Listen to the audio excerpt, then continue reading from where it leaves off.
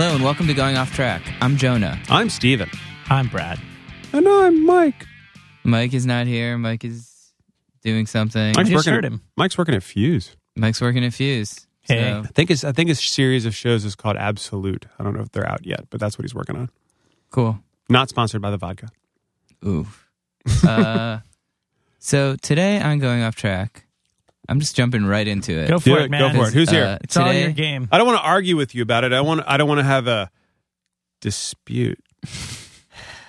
As you may have guessed from Steven's lead-in, today we have on Adam Vass, who plays bass in a band called La Dispute. It's not often that anybody gets the pun over you. No, were you planning it? Did you have something? No, I actually wasn't. Okay, right on. But Adam, I met on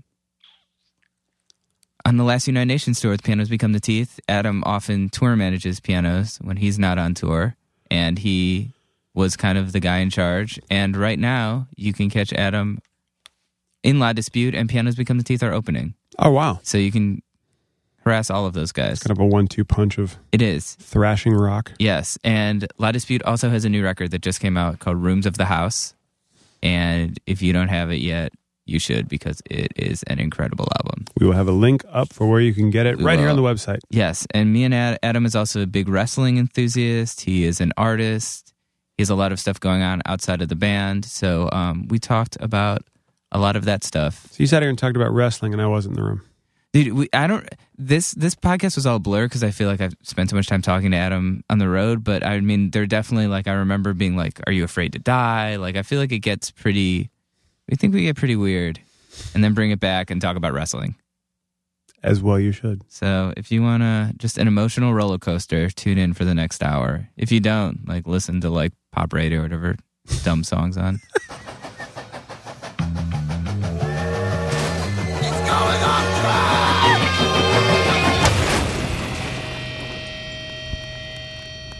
Welcome to Going Off Track. Today we're joined by Adam Vass, artist, bassist in La Dispute, and coffee enthusiast. Hello. How's it going, man? It's going well because I am drinking some coffee. Yes. Adam stayed at my house last night and we watched a Fall Out Boy concert from Brooklyn Bowl with my roommate. Very exciting. Nice. Yes. So, Adam also is very into wrestling. Yeah, we're going straight there, huh? Yeah, I mean, listen, let's just get into it. This is what everyone wants to know about. Are you guys going to wrestle? I don't know. I could teach you a thing or two. How would that Oh, come yeah, out? Adam, actually, I remember you actually know how to kind of do the moves, right? Yeah, my best friend goes to a wrestling school, the New England Professional Wrestling Academy, and he and I watch it every week together, and almost every week after the show ends, he's like, "Let me kick you in the chest as hard as I can." I'm like, all right. And we just take turns kicking each other in the chest. Or he'll teach me, like, this is how you're supposed to hit somebody, to not bust their nose or something like that. So stupid little things that I've picked up from watching it for years and from him. And then I go on tour with a bunch of people who don't know or care about wrestling. And we'll be loading on gear and I'll, like, pretend to kick somebody in the gut. Sometimes just like they think I kicked them, even though they don't feel the pain. They heard the sound and they saw the movement, and a bunch of people who are not prepared for that get brought into the world. Do you have a signature move or anything? I'm a manager. I want to be a manager. Okay. I want to be wearing a red, white, and blue suit, head to toe. I want to have a stack of money that I'm just constantly counting. I've like planned this out. I'm ready. Yeah. So when Koo, who's my friend, when he has his first match, I'm gonna be ringside counting money. If he wins, I'm just gonna give a subtle nod of approval and walk out, not say anything. If he loses, spike the wad of money on the ground, walk out, still say nothing, and I'll be this enigmatic managerial figure until someday when I'm ready to reveal my whole plan to do whatever with my money. Nice. That part I got to work out still. Yeah, you got time. So can I envision this suit? You said a suit. Do you mean like a suit and tie? Maybe Yeah, a yeah. suit? Nice. I like the 3-piece idea, but it's got to be royal blue jacket and pants, red vest, white shirt, American flag tie, or American flag pin on the lapel, kind of going with that shtick. I can see this. Yeah. I can envision this. Not that. Can you please describe the terrifying outfit you woke up next to me in Orlando, which was kind of similar to this? In the same vein, it was a head-to-toe skin suit that was red and white stripes, except for my right arm, which was royal blue with white star screen printed on it, and including my face was covered with the red and white stripes. So literally head to toe, no exposed skin, and it was. What was the We were staying at the Nickelodeon Hotel in Orlando. And I woke up and it was terrifying. Yeah, I was like spooning with Was there I didn't even know who it was. Was there a function of this? it was suit? Halloween, but we didn't do anything for Halloween. It was like a skin tight suit that covered your face. yeah. Where did you get it? I ordered it on Amazon. We were in the studio Of course you did. for a couple weeks until that tour, and it was just like, I'm in the studio for 10, 12 hours a day. Sometimes I just end up on Amazon, like, what goofy thing should I get? And I was on an Amazon Prime trial membership, so I could get anything I wanted in 2 days. Yeah. I'm like, all right, let me get this American flag skin tight suit, spandex suit. And I'm like, did it. I did the same thing with our manager, Kirk. We had a Skype with him, and I just casually showed up on the computer screen in American flag suit. He was unfazed, though. He didn't react the way that you did, which is the ideal reaction. It's a little bit scarier in person. Oh, absolutely. Even I don't like it. Like seeing a Seeing mirror yourself. or something. Yeah. Being reminded that I'm wearing it. Although, in a way, it's like fully escapism. Like, there's no part of me left. I'm just this American flag personified, like very animated. I'm a cartoon in the real world. I'm like almost like that. I'm like not even there. I'm watching it all happen through that character's eyes. Can you see out of it? Barely. You can never play a show in it, huh? Oh, wait, it covers your eyes too? It covers my eyes. It covers my fingers. Oh my God. It like it's every part of your body's covered. It has to be really taut. Like, you have to pull it on your face. So like compress your nose against your face just to see through it adequately. It's a bad time for everyone involved, really. But at least now I know I won't buy any more Yeah. skin suits. It's good for Halloween. Or Fat Mike. Well, that's an interesting or Fat Mike. That's an interesting thing about Adam, though. Like, when you're not, I feel like most people, when they're not on tour with their band, like, they want to be home. Like, you go out with Pianos Become the Teeth a lot. Yeah. Kind of TM, do merch. Like, do you like just being on the road even if you're not playing? I used to do every band that would ask. Like, I went out. Touche Amore had a tradition where they would like stay at my place on the tour and dare me like to go on the rest of the tour. And sometimes it was a week, and sometimes it was a month. And I'd be like, all right, let me go get my backpack. Like, just I don't have anything to do for the next week. I'll go with you guys. Whether I was working or just pretending to work and just hanging out. And then I must have worked for like 10 friends bands in 3 years just to be there in whatever vicinity. Now I only do pianos because I think I actually have a job. I actually play a role in their dynamic, whereas all the rest of the time it was just for fun. And when I'm at home, I have like 6 friends, and it gets boring really quickly. So tour is kind of an excuse to escape that boredom, whether it's for work or pretend to work. It's like being a superhero. Yeah. Being on tour. It all goes back to wearing the suit. I mean, when do you get your ideas for your kind of art stuff? Is that on the road or when you're home or? For, you mean like visual stuff? Yeah. That, I would say is like more spontaneous. I kind of pick up, well, I've done a couple tours where I'm drawing a ton, but it usually means that I'm not working as much. And then vice versa, if there's a tour that's really busy, I'm doing stuff every day, I don't really draw. It's almost just a matter of convenience when I get to do it. And like I said, when I'm home, I have nothing to do, so that's when I'm usually the most productive in doing visual stuff. And I have all my tools at my desk and stuff. It's kind of hard to paint when I'm on tour, so just doodle.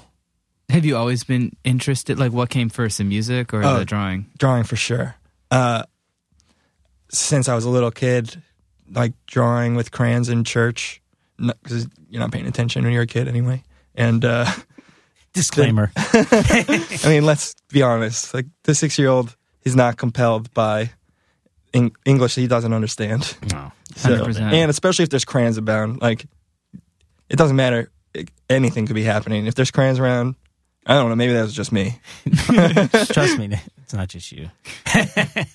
So that going into school, like middle school, high school, taking art classes, and I've always, until like I guess recently, considered myself a visual artist and not a musician. And I would just, when I was in my later teens, I could play music but didn't chase it. But I would do work for my friends who were in bands, design work and stuff, like T-shirts or whatever. Then always somehow ended up in their band. It was this weird tradition from when I was like 17 till I joined Law Dispute. I would do work for a band, and I wasn't very, I didn't have a huge workflow. So I would work for like 1 or 2 bands a year. But then I would do the work and then eventually weasel my way into being a member of that band. It happened like 4 times. And that I'm here. I never thought here being in a band full time and the visual stuff is kind of the hobby. Never planned it to be that way. Never foresaw that happening. Having a weird identity crisis now, thinking about it in depth for like one of the first times. Well, it's good that you've got fine art as a fallback for music, you know. It's always smart. Yeah, definitely. You should get a philosophy degree too. Maybe. Just really. I did. I went to school I didn't get one. I didn't get a degree. I went to school and took a ton of philosophy, was super interested in it.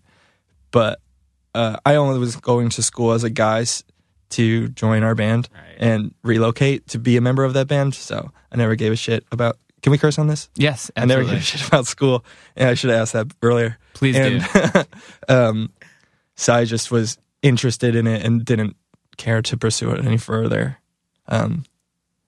So maybe I can always go back, get that philosophy degree, get the triple threat of things that no one makes a career of. So how did you weasel your way into Law Dispute? And how can I do it? Because I think you guys are awesome. Thank you. They were a band before I was in it. And the band that I was in at the time, I was 18 or 19 maybe. We were from Indiana where I grew up, and Law Dispute's from Michigan, just 2-3 hours away from where I grew up. So we ended up playing shows together because there was this weird line of a scene from like Western Michigan to Chicago that everyone was kind of a part of if you were geographically around. And so we'd play shows together, became friends, would go like do laser tag and dumb stuff and play shows on the weekend because everyone was still in school. So it was just like Friday and Saturday, come back Sunday kind of deal. Through that, I got to know that their bass player was going to be leaving. And I was a singer of a band at the time, but that band, we were just like waiting to break up. Like I punched our drummer on tour and we were still a band. I think. Where'd you hit him? It's kind of like. I hit him in the side of the head. It happens a lot. He was sitting next to me my old man too. on the bench seat. So like couldn't really pick a place. It was just wherever I could. Were you testing out a wrestling move or did you need to hit him? Actually, this was no, I was still into wrestling, but not the way I am now. Okay. I just straight up hit him because I didn't like him. Okay. None of us did.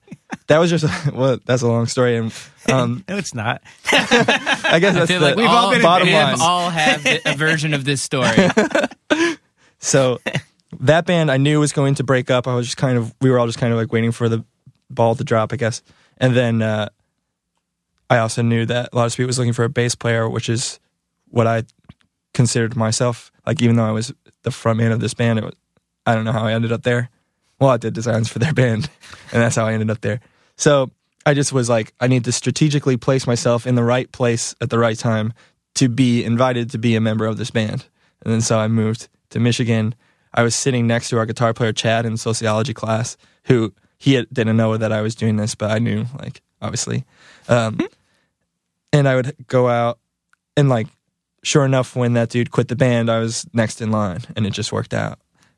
So, and then that where was in Indiana are you from? I'm from Valparaiso, so that? northwest. Okay. It's just southeast of Gary, Right. greater Chicagoland area. Yeah. Cool. When everyone talks about Indiana, I grew up in Cleveland, and everyone just talks about Murder by Death. I know we're Yeah, from and Bloomington they're or something. Not super close to where I'm from. Okay. They're from like real Indiana. So you, Real Indiana. so you guys grew up pretty close to Detroit?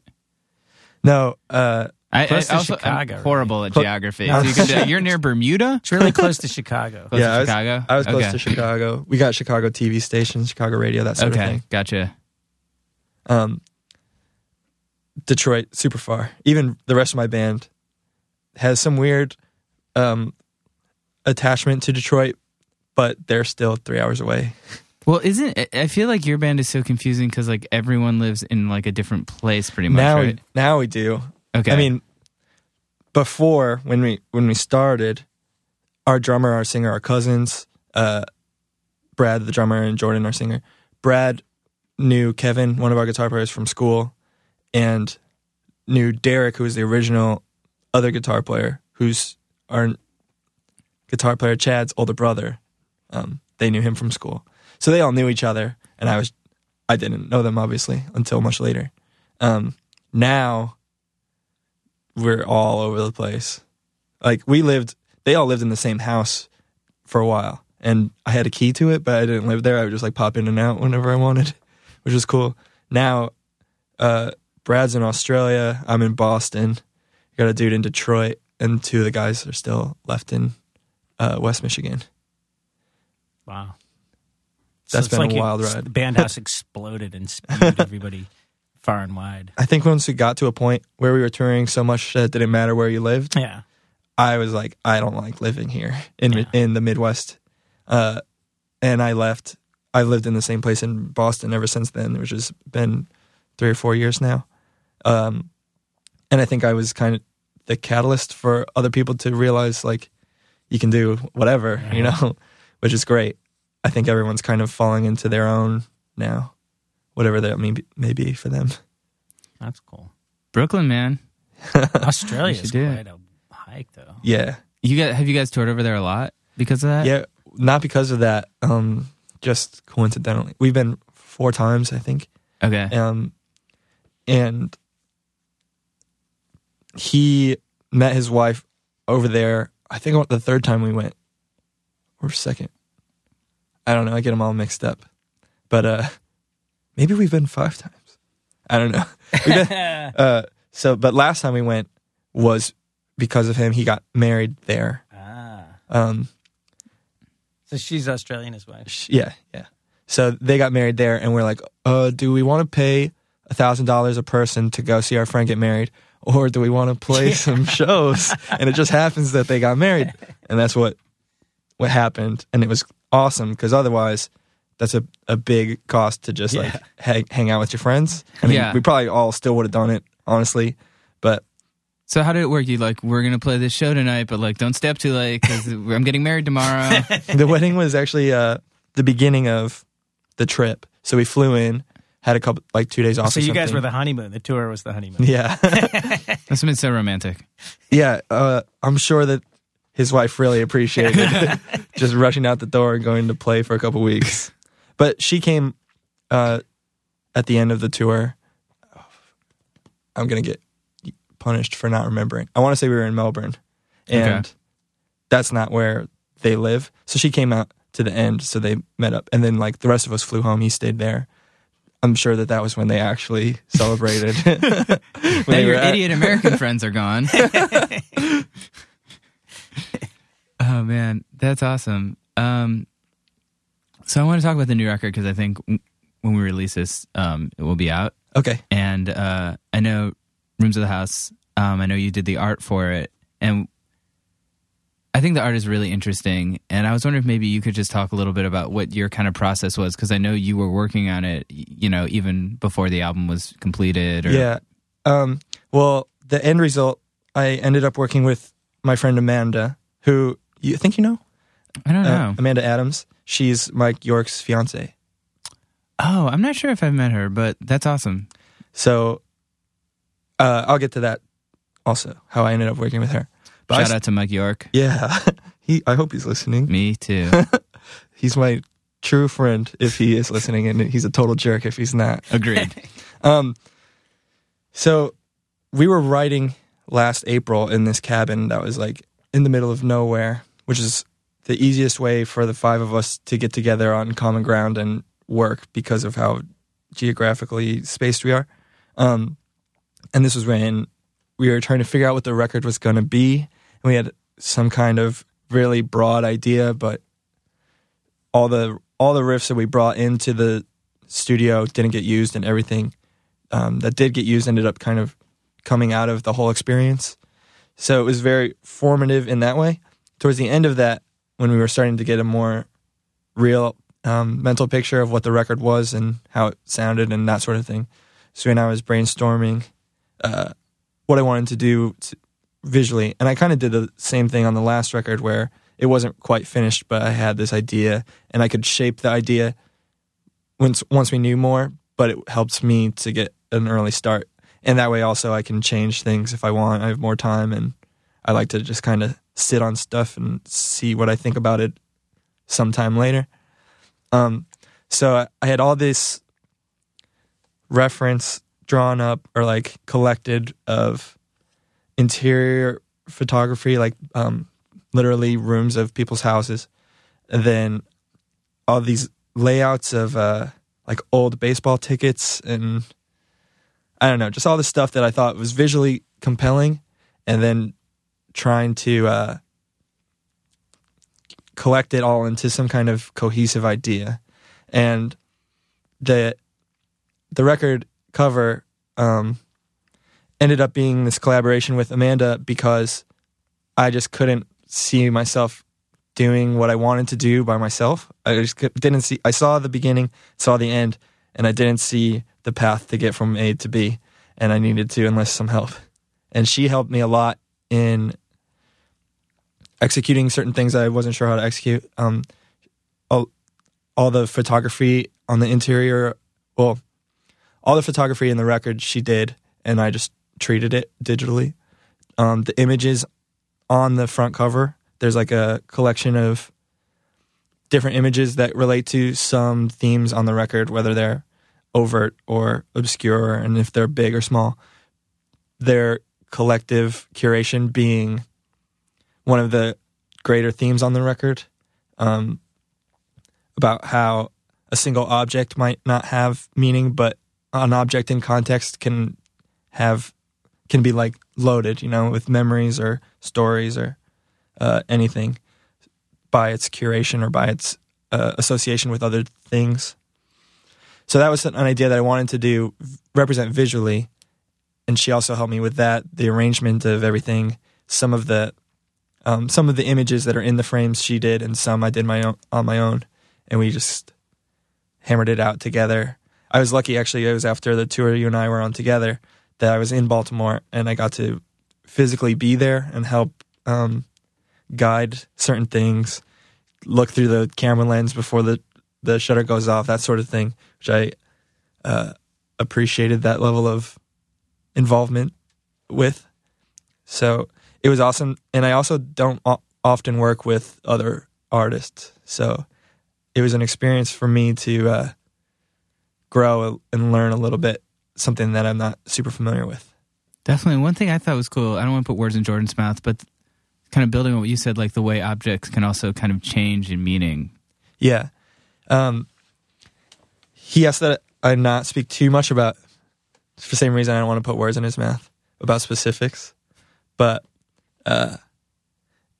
when he first contacted me about some of those ideas, it was shortly after I'd gone through a breakup that I handled very poorly and fell into this depression spiral, and I would find the girls' bobby pins in my bedroom, that sort of thing.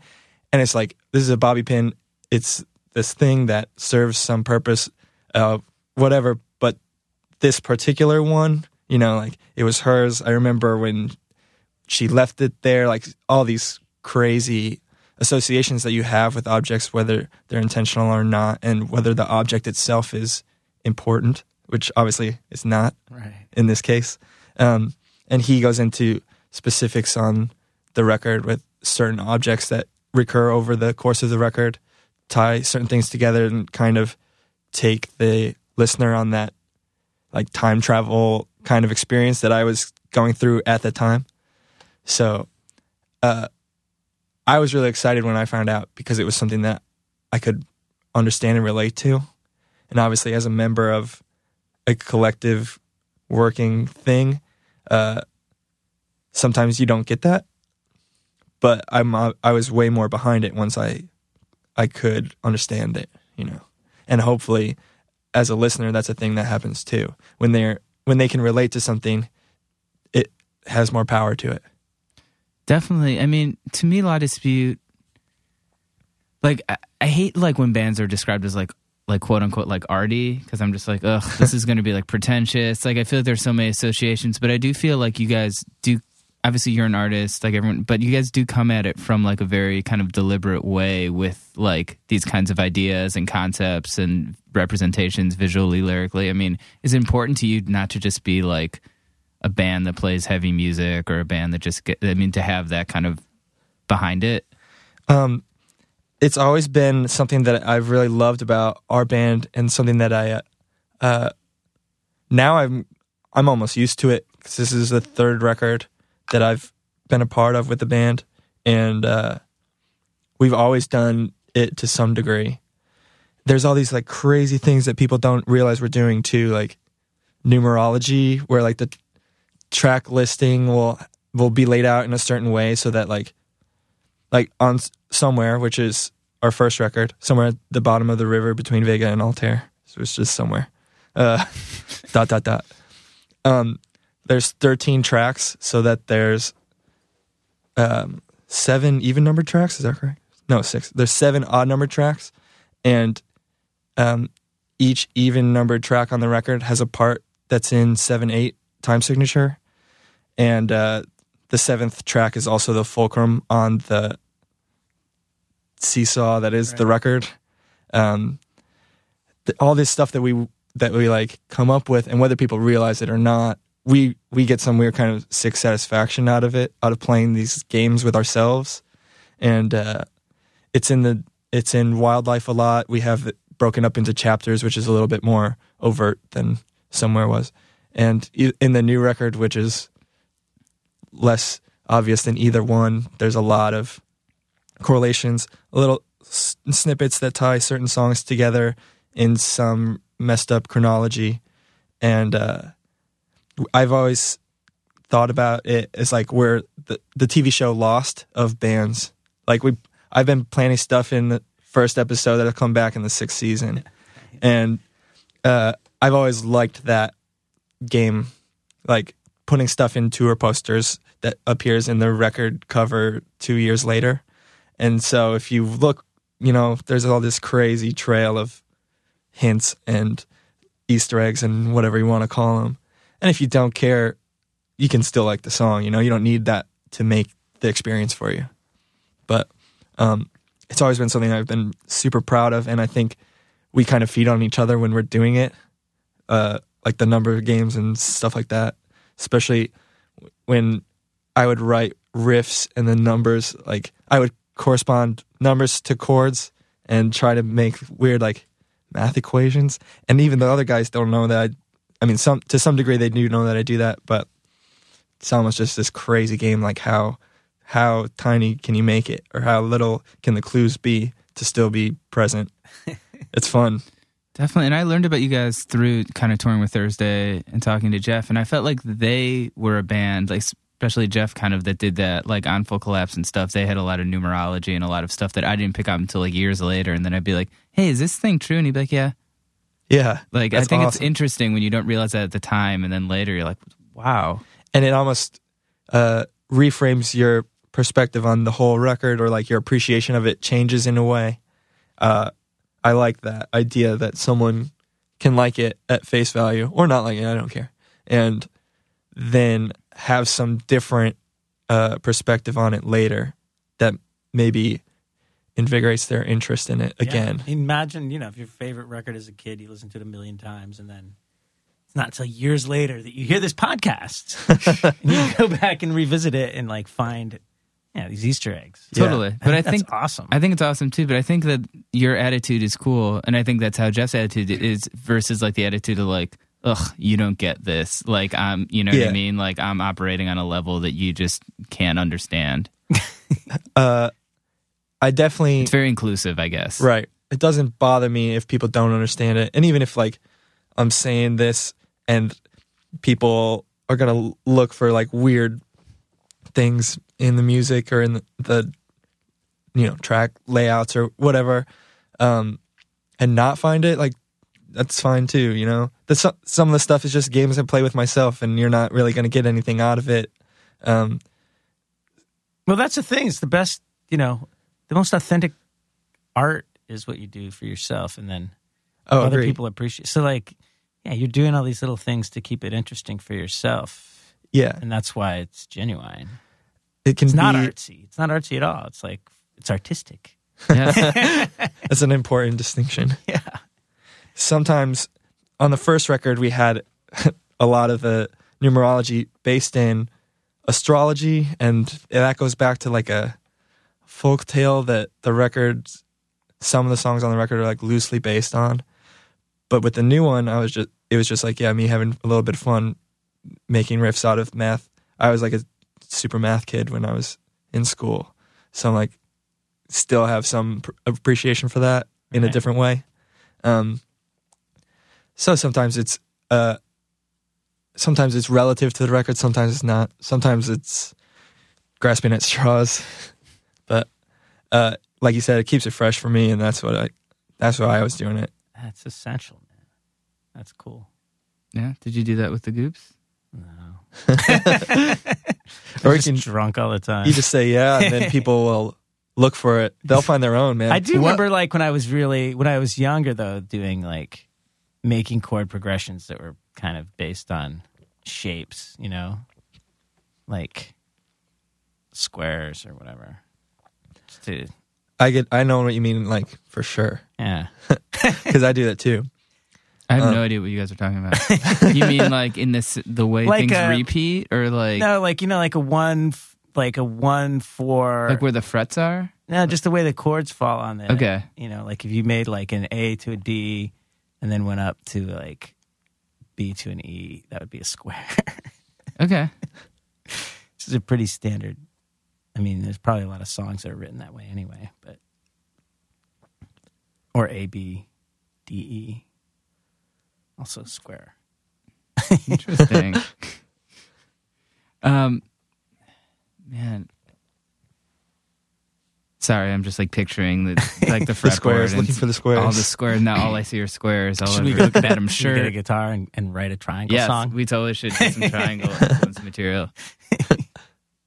So we were just how do you sort of what I think is really interesting is like, we talk about music and it's like, obviously, like I feel like you guys approach it from a very artistic, intellectual thing, but then like you also are really into like wrestling and these kinds of things that are very like, I don't want to say juvenile, but very like less like weighted, I guess. Like, do you like having that dichotomy, or do you think there's a deep artistic side to this other stuff as well? Maybe I do. Yeah. I think wrestling is an art for sure, and trying to explain it to people is always kind of this wild journey, because this is a great opportunity, man. Depending on your level of, or your preconceived notion of what wrestling is, it's going to affect what you think I think of wrestling, you know what I mean?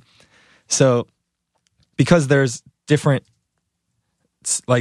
kinds of wrestling, like there's WWE, the big one, but you can almost relate that to like top 40, like in music. And there's all these other genres and artists, and like indie wrestling. There's the guys who perform on the weekend in like high school gymnasiums for 20 people, which, is like being in a band in a basement, and that's great. And they're doing something they love, probably for that reason, not in the hopes of climbing whatever ladder. There's indie wrestling that I think of indie wrestling and like TV wrestling in two different ways, where indie is like a performance art in the way that a burlesque would be, or in any kind of visual performance. There's a lot of improvisation, there's comedy, there's like everything. It takes you on a roller coaster, and when, I'm speaking mostly when it's good, when it's skillfully done, but it can elicit feelings the same way a song can. The good guy's getting hurt real bad, and you like sympathize, or if there's like the big guy is getting punched and doesn't even react. There's some comedy elements to it. You feel things, which is, I guess, what the nature of art is. But professional wrestling on TV, I like in kind of a trashy way, the same way they play top 40 at the gym, and it kind of pumps me up a little bit. Like, I know it's not that good, and sometimes it can be very good, but a lot of the time it's just soapy, and there's some nostalgic element to it, obviously, from being a kid when Stone Cold and The Rock were around, and I still have those statues of them built in my brain from years ago. But it's just another form to tell a story in, the same way a song is, the same way a painting is. And while I don't always think about it that way, sometimes it's fun to just watch it. Sometimes it's fun to just take yourself out of it or not examine it and just be like, there's two dudes hitting each other. All right. Right. I guess what I struggle with is like maybe the issue of authenticity, and the fact that like when you're playing a song, you are doing something, whereas with wrestling, like it is a show in a way, like you're not really connecting, or maybe you are. Like, to me, like there's like a built premise where you're like, listen, like, this is happening in this way, we're going to act like it's happening in this other way, and there's an understanding. And not that that's bad, but to me that puts it in a different context, I guess. It almost requires a suspension of belief, the same way watching a movie would. Right. Like, you're not going to go to see E.T. and be like, nah, there's no aliens, dude.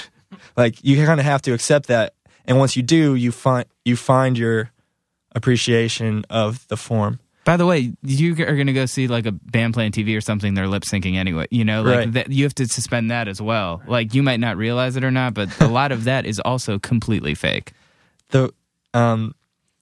Whether or not they're actually hurting one another isn't of importance to me. It's like the arc that it goes through that I really appreciate. And especially when, like I was saying about indies, when there's some level of crowd involvement, or when you can see them almost changing their game plan depending on how the people are reacting to it, that I think is really interesting. Almost the back and forth, how the audience can become a part of the whole thing. It's really cool. Yeah, see, I didn't realize that there was any level of like improvisation or anything. I assumed everything was very well scripted. I guess it depends. Almost, well, what I know of it is the end. They come out knowing the finish. Like, they know who's going to win and how, and approximately maybe a time frame. And everything to get from point A to point end, Z, they're coming up with on the fly. They're choreographing it with one another and with the referee and stuff. And a lot of that is going to be the result of how the audience is reacting to the certain things that they're doing. The pacing of the match, because you don't want to start off going on 11 and then run out of cool stuff to do, 5 minutes before you're supposed to finish.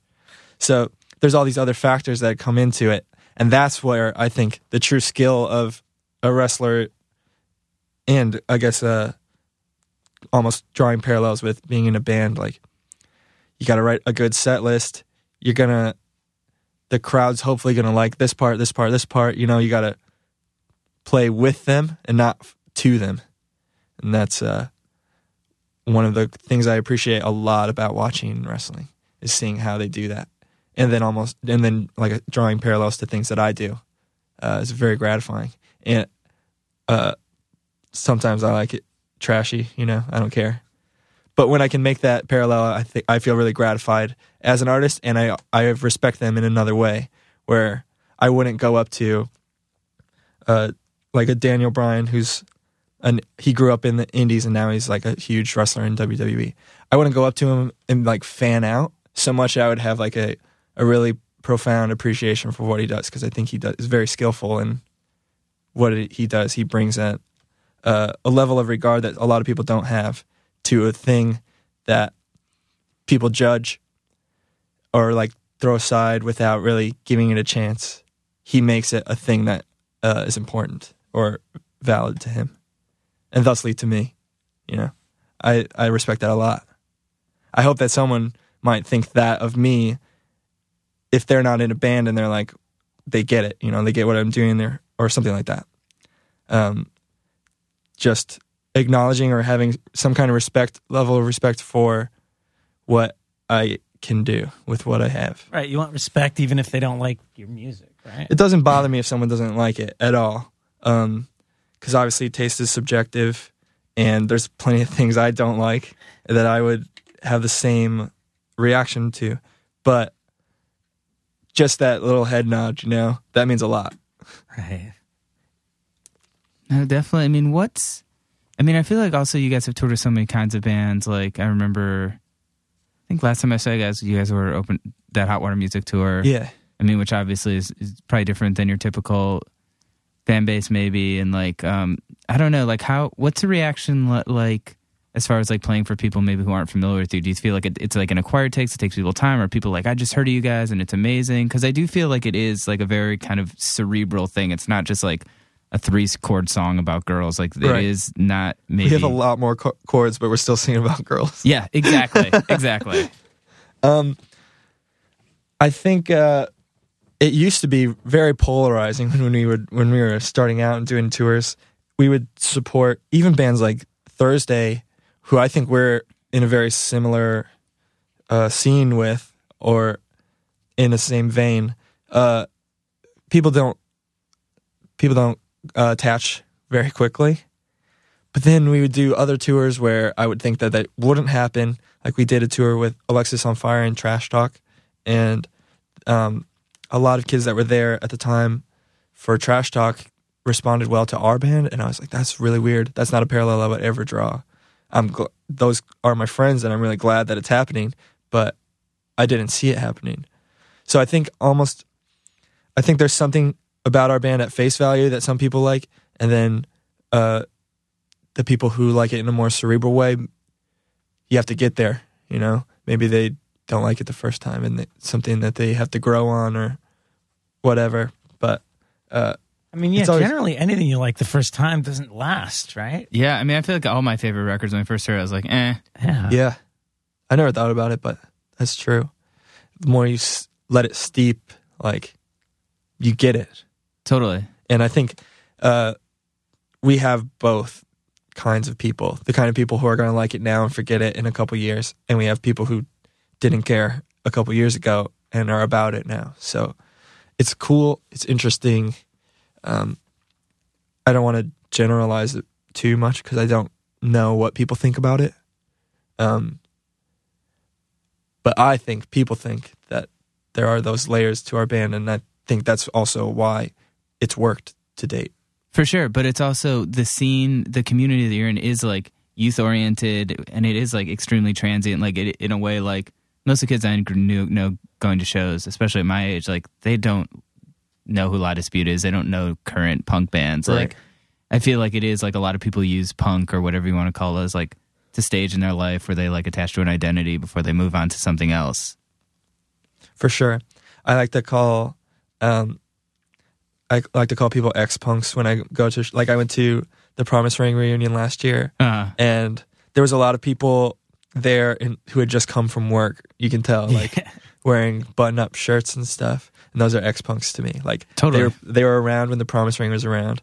They come out of the woodwork now to see a band that they remember, but there's all these bands now that they probably would like, and they're just not invested, and they have normal lives, and I'm not knocking it. No, not at all. In a lot of ways, I wish I had that, but If you had that, you would want this, though. I'm sure. I guarantee you. You're like me. You will never be happy. But I totally agree with what you're saying, because like I had a roommate who had a male roommate, Dan, who's an awesome dude. Like he had a very serious job, and we grew up in Cleveland, went to hardcore shows, and then he was totally into music. But like, yeah, it's like you can have both of those things. Like it's not judgmental if that you're not like making this your life, but I think it's cool to still appreciate that stuff. Yeah, as an adult.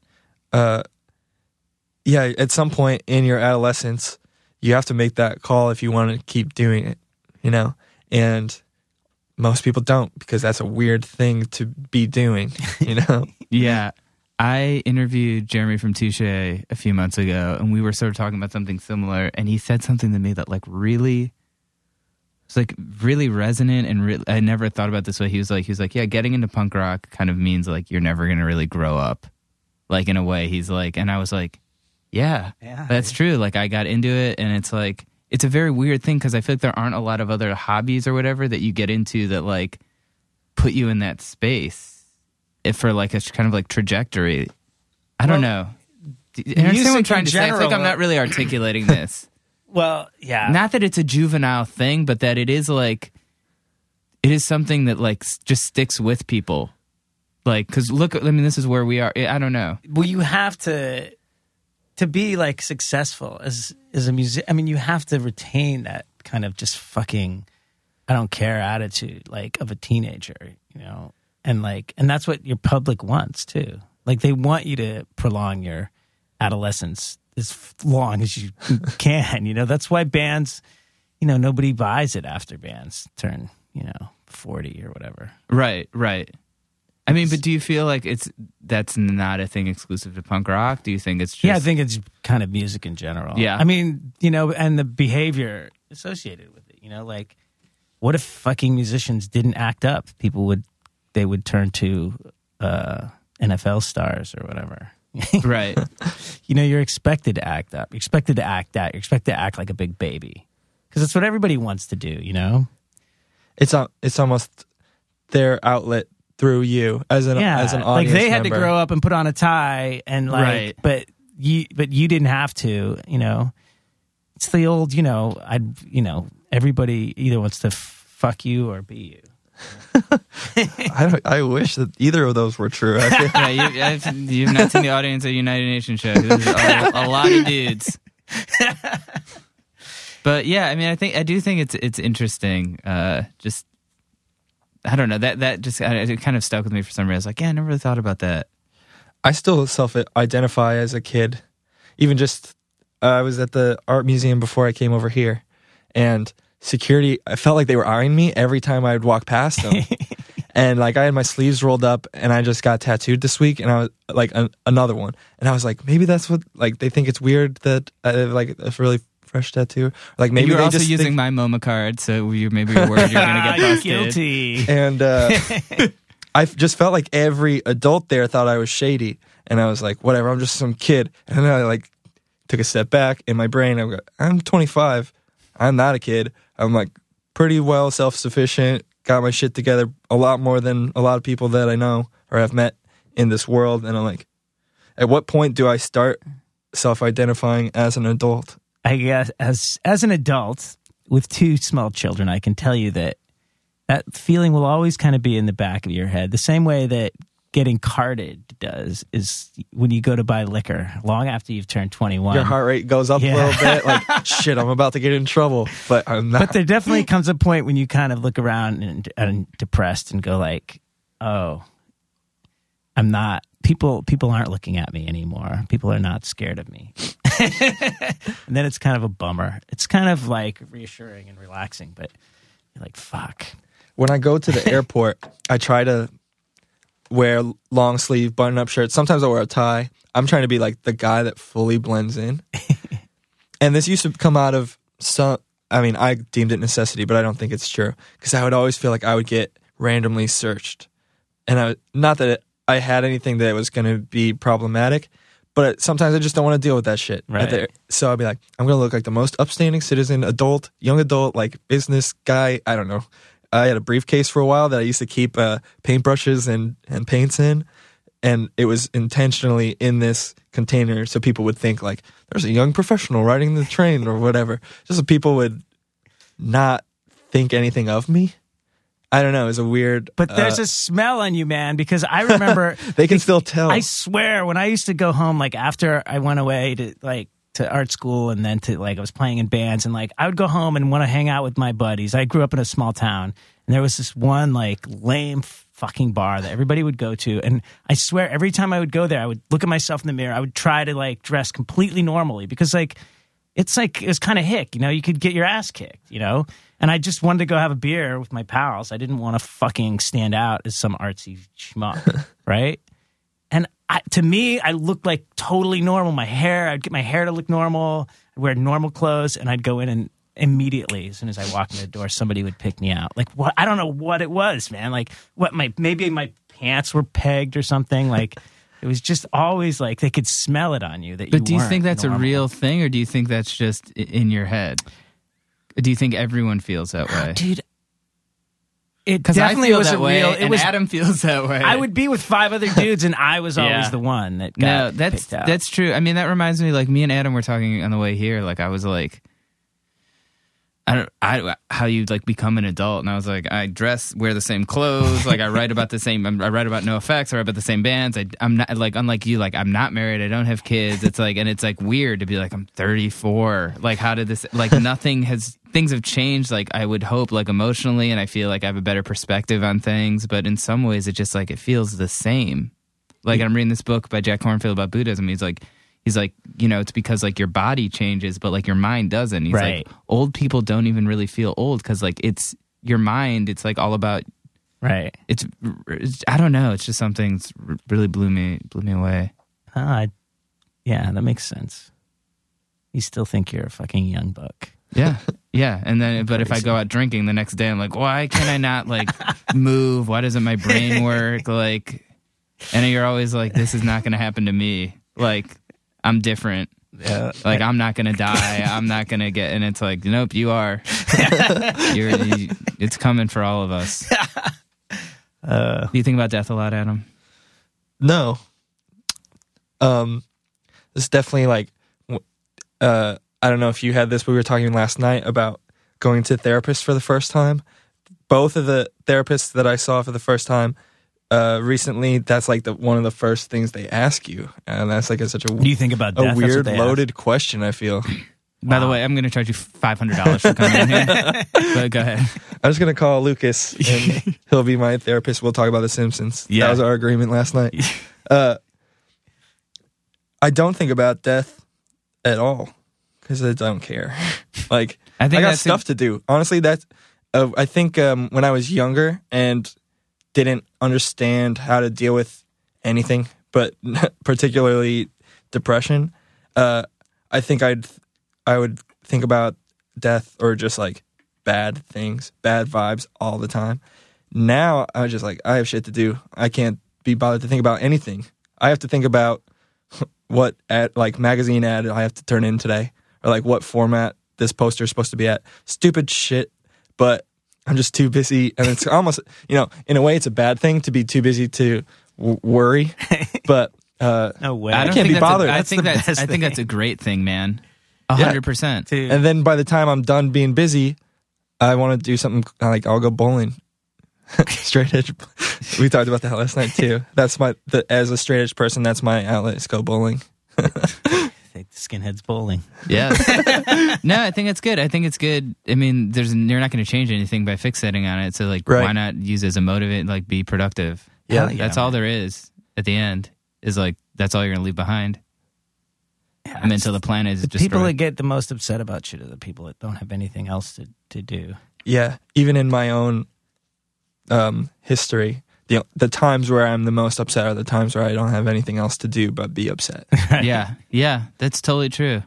That's interesting. But I think you should be doing something that like you want to be doing. Like if you're doing some shitty job that you fucking hate, right? That's different than being busy doing art or making music. Even though those jobs like have plenty of monotonous work with it, like at least it's like in the wheelhouse of something that you're passionate about, which I think is important. Absolutely. Like I said, I've been doing a lot of advertisement design leading up to this record, because with it we're also starting our own record label, and I've defaulted to be doing a lot more work than I'm used to. So just even coming up with like a poster for a record store is work that I wouldn't seek out as a designer.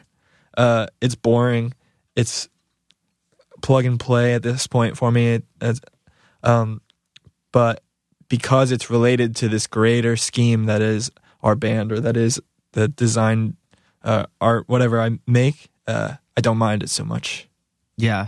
I mean, the thing I struggle with, you probably do too, is like, you probably do a lot of art and a lot of time goes into stuff that doesn't make money. So I feel like for me, my thing is always like dividing, like, I'm doing all this thing. This stuff isn't going to make any money, but I love doing it. This thing I have to do because like I need money to pay my rent, and finding that division. And sometimes that can be sort of difficult too, because I'm so excited and I'm like, oh wait, this is all this sort of labor of love thing. Yeah. But maybe down the road something will happen. But I feel like that's always in the back of my mind. I've been definitely on the down the road mentality lately, doing a lot of work that hopefully will someday see some kind of return.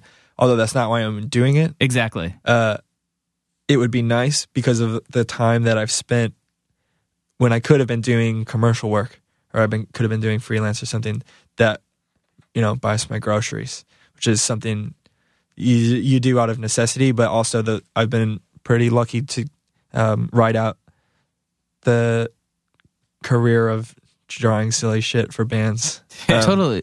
It's a great but but that's because like you're good at it, and also because you put yourself in that position. Like when we did that UN tour, like we didn't really know each other before then, right? And then like eventually, like you say, like, hey, can you do the bio for my new record? It's like, sure. I feel like that is the way to do stuff versus like, especially in the music industry, like so many people are like, you want to go to this networking event where and I went to one of these things once, and it was literally like someone dragged me there. It was one of the worst things I've ever done, where it's like someone comes up like, what do you do? Here's my card. Yeah, like, and it's so like, I was like, networking shouldn't feel that way. Networking is just hanging out and being cool. Yeah. And that's how good things happen. Absolutely.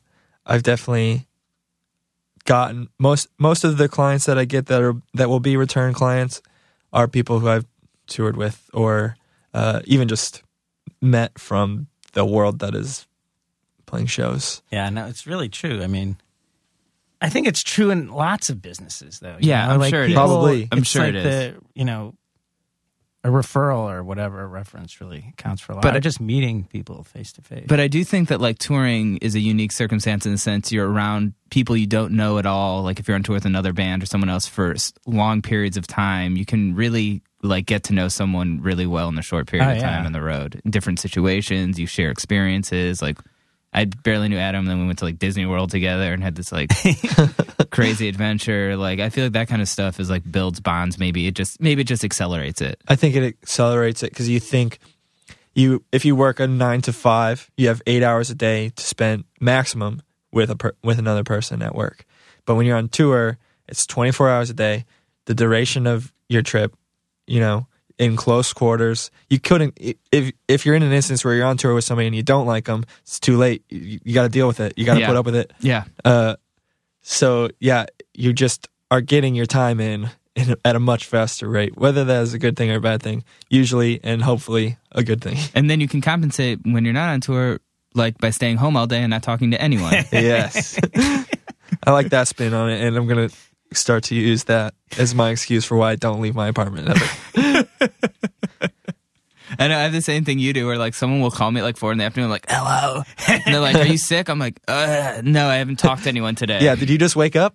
No, I've been awake since 8 o'clock, but I just haven't spoken out loud. Yeah, like I went to yoga and did a lot of deep breathing, and then I sat here all day and listened to records and podcasts. That's pretty hilarious. It's true. It is true. But I do feel like sometimes I do miss like the social element of like going into an office, like talking to people, like having those kinds of interactions. Like I think socially, like it is good sometimes to get out of the house. Well, it's easy to romanticize the water cooler. Hey, I'd really like to go to work and talk to some people. And in fact, but what's implied is like then you have like some boss you hate. Like you don't romanticize that. Like you don't romanticize all the shit that goes along with it, I guess. Yeah, I mean, human interaction is definitely extremely important. For some people more than others, though, I think. Yeah. I say work at home, then do a podcast where you can just talk to people for an hour, right? And then go back home. Dude, that sounds like a perfect life. Sounds perfect. I think that's exactly. I think now you're idealizing that life because no, there definitely are. It comes with its own struggles, but yeah, I think that's cool. So what are you working on? Like, you're selling art through your web store. I tried, man. Yeah, that's been pretty shot for the last like year, because I would do prints of paintings that I did, which are easy enough, and kids would buy them, and it was cool. Then I started to think about it in a different way, like what can I paint that kids would buy, which is a shit mentality to have. I wasn't having fun doing it anymore, and eventually, even if I was selling them, that would plateau, and I would be like, all right, well now I'm back at square one. And then I'd start painting stuff that I wanted to paint that maybe people don't care about. I did a lot of wrestling fan art last year that I know that people just didn't care. And that was gratifying to me as a fan. I was like, this is cool. I'll draw Macho Man all day, every day. And if nobody buys it, I don't care because he's cool. And so then now I'm at this stage. I've gone through the selling out and I've gone through the redemption. And now I'm just kind of back at square one where I'm like, I'm doing some stuff. And if you like it, it's there. And sometimes people buy it. And it's not self-sustaining in any way. If the band stopped tomorrow, I'd have to get a real job. Like you can't ride that out on its own merits. But like I said much earlier, it's become my hobby where the band has become my focus. And if I think about it as a hobby and not my job, I still get the pleasure out of it that I've always gotten. So that's what I want from it anyway. But you asking like about the store? Yeah, I do that, I guess. Online store? I just have a Big Cartel. It's Adam X Vass at bigcartel.com. But all my prints are just in a box under my bed, and the people at the post office know me by name. I just go in, just do it all myself. It's kind of fun in a way. And going back to not leaving, sometimes the only people I'll talk to in a day are the people at the post office. Really? It's kind of a weird small town interaction now. Like talk about the weather. The people at the post office who are really friendly and have Boston accents, which I like a lot. I'm trying to develop myself by just going into just going to the post office enough that I'll pick up on it. But yeah, that's become a labor of love at this point. The whole store, or just making my art available in a physical way in any form. But that's awesome. I feel like just to have an outlet like that, whether people buy it or not. Yeah, definitely. Go ahead. It's gratifying to know that, when somebody orders your piece, that they're buying because they want it. Man. When it started, it was like I would just post pictures on a blog. When people would be like, "Hey, do you have any prints of this?" I'm like, "No." Like, I never even thought about that as a thing. And then I saw a lot of people, my like contemporaries. I guess that's a funny word. I've never used it. You're growing up. People who are also my age and draw pictures, doing that, like making stores and whatever. It's like, oh, that's a thing that people do. I can just do it, and I did it. It's okay. I'm not in love with it. It's kind of the dark side almost of what I like to do. The commercialization of just drawing a picture for fun. Well, it's like, as long as you're doing it for fun first, people can tell, like you said, when you were trying to second guess what they were going to buy, it wasn't fun for you, and you know what, they could probably tell. Right. It's amazing. I mean, that's the same way with music. Yeah, for sure. True. It's like it's funny because just yesterday, one of my interns here, he said, I can't intern anymore. I gotta go make some money. He goes, and I really gotta focus on my band, man. And he's like, so like, do you have any tips for me for the band? Like, and I go, dude, it was a different era when I was, making it, so to speak. He wanted to know like what he could do to make it. And I was like, I go, there's only one piece of advice I can give you. You should be doing it whether or not there's a fucking paycheck at the end. Like, if you're doing it because you love it, because you have to, because you love music, then you have to be doing that in the first place. Otherwise, it's not going to happen. You can't be doing it. And I think that's true for all. I mean, like, literally feel like we're like 3 generations of people doing similar things. And I feel like that is like the red thread through it all. Because I mean, at the end of the day, people can tell if you're not driven. You know, that's what art is. It's about being genuine. And for some reason, it's easy to tell when people aren't genuine. Think. For sure. The kids know, man. Sixth sense. So what should I do, Adam? What should I do? How do I be successful? Be real, man. I don't know. Define success first. That's a problem. That's a thing. You're pretty successful, Jonah. You get to sleep in, go to shows. That's most kids' dream. That's pretty fucking successful. You're right. You're right. Man, I feel like I should be paying you guys for therapy today.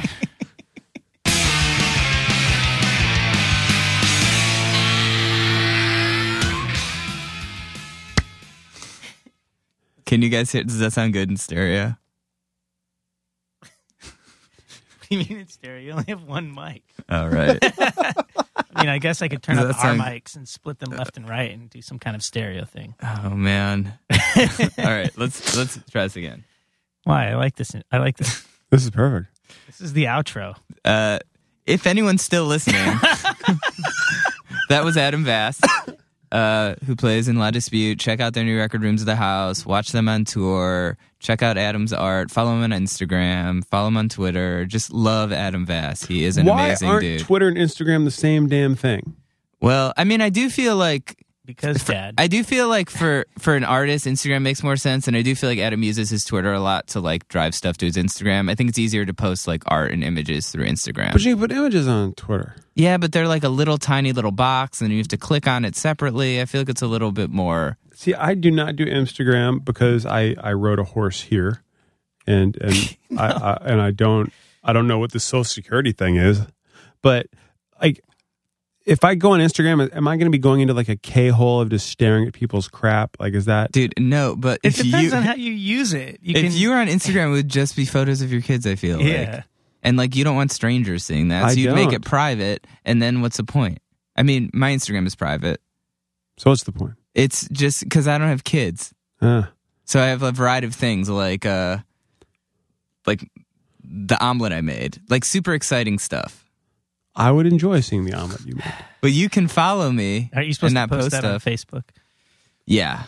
There was an article this week. A very, very wonderful casting director and media coach named Barbara Barna posted this link on Facebook about how the free ride is over with Facebook and getting people to follow you and how many friends and stuff you have, and now the best thing to do is an old school blog. You know, start doing a live journal again. Start doing that. Maybe we should take some of this advice and put it on our site. Have you heard that Facebook just bought the Oculus Rift? They did, and people are losing their minds about it. Warren Ellis said, wow, Facebook bought an application where someone glued a computer screen to the inside of a diving mask. I don't know, man. Have you seen it? Have you done it? I've actually never used it, but I've read a lot about it and watched videos of it. And it seems like people are pretty divided about whether Facebook buying it is good or bad. If they leave them alone, I guess it's good because I kind of think that they will. Do they leave Instagram alone? Yeah. Okay. Yeah. They just want to own it. But the idea is like, if you've seen it, like you get like an omnidirectional treadmill, you get this thing, and like there's videos of people doing it, especially people doing it like drunk or on drugs, where like they really think like it's real. Like roller coasters and people are freaking out. There's like apps where you get beheaded. Like, I think it's a transition step, like before it's just in our brains, virtual reality. Or following reality. on Boing Boing, and they, were talking about how Oculus could have been a really great thing for games, but now Facebook buying it doesn't seem...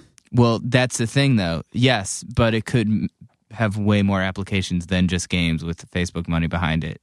It could be integrated into like every aspect of your life. Every single aspect. It could be happening right now. this could be a simulation. If you're familiar with simulation theory, we could be recording this podcast on a video and then sending it to you, and it would be as if you're sitting in the room with us. Or this reality could just be some app someone created and forgot about and left running. And it's all just ones and zeros. The whole world's a hologram. Well, there's a popular, not that popular, but popular with me, a sci-fi writer that I won't go into anything beyond this. The last book I read by him, there was a really interesting part where this advanced civilization runs simulations to do, to kind of figure out everything in advance. Like anytime they're going to make contact with a civilization, they'll literally model the entire, because their computers are so powerful. They'll model the entire civilization almost down to the individual. And then they'll run the simulation on it, like whether they're going to make contact or whatever, blah, blah, blah, just to see how it affects. But one of the things that once they've made the sim, because it's AI and they exist as life forms now, they have to leave it running. Yeah.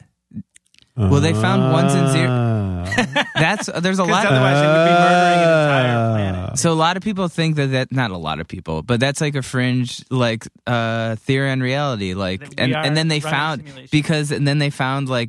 ones and zeros in our DNA recently. Like at the core of our DNA, there is a pattern that looks like computer code. It's true. Who knows? Wherever in the multiverse you're listening to this podcast, if the internet exists, check us out on Twitter at Going Off Track. Three people who are still listening.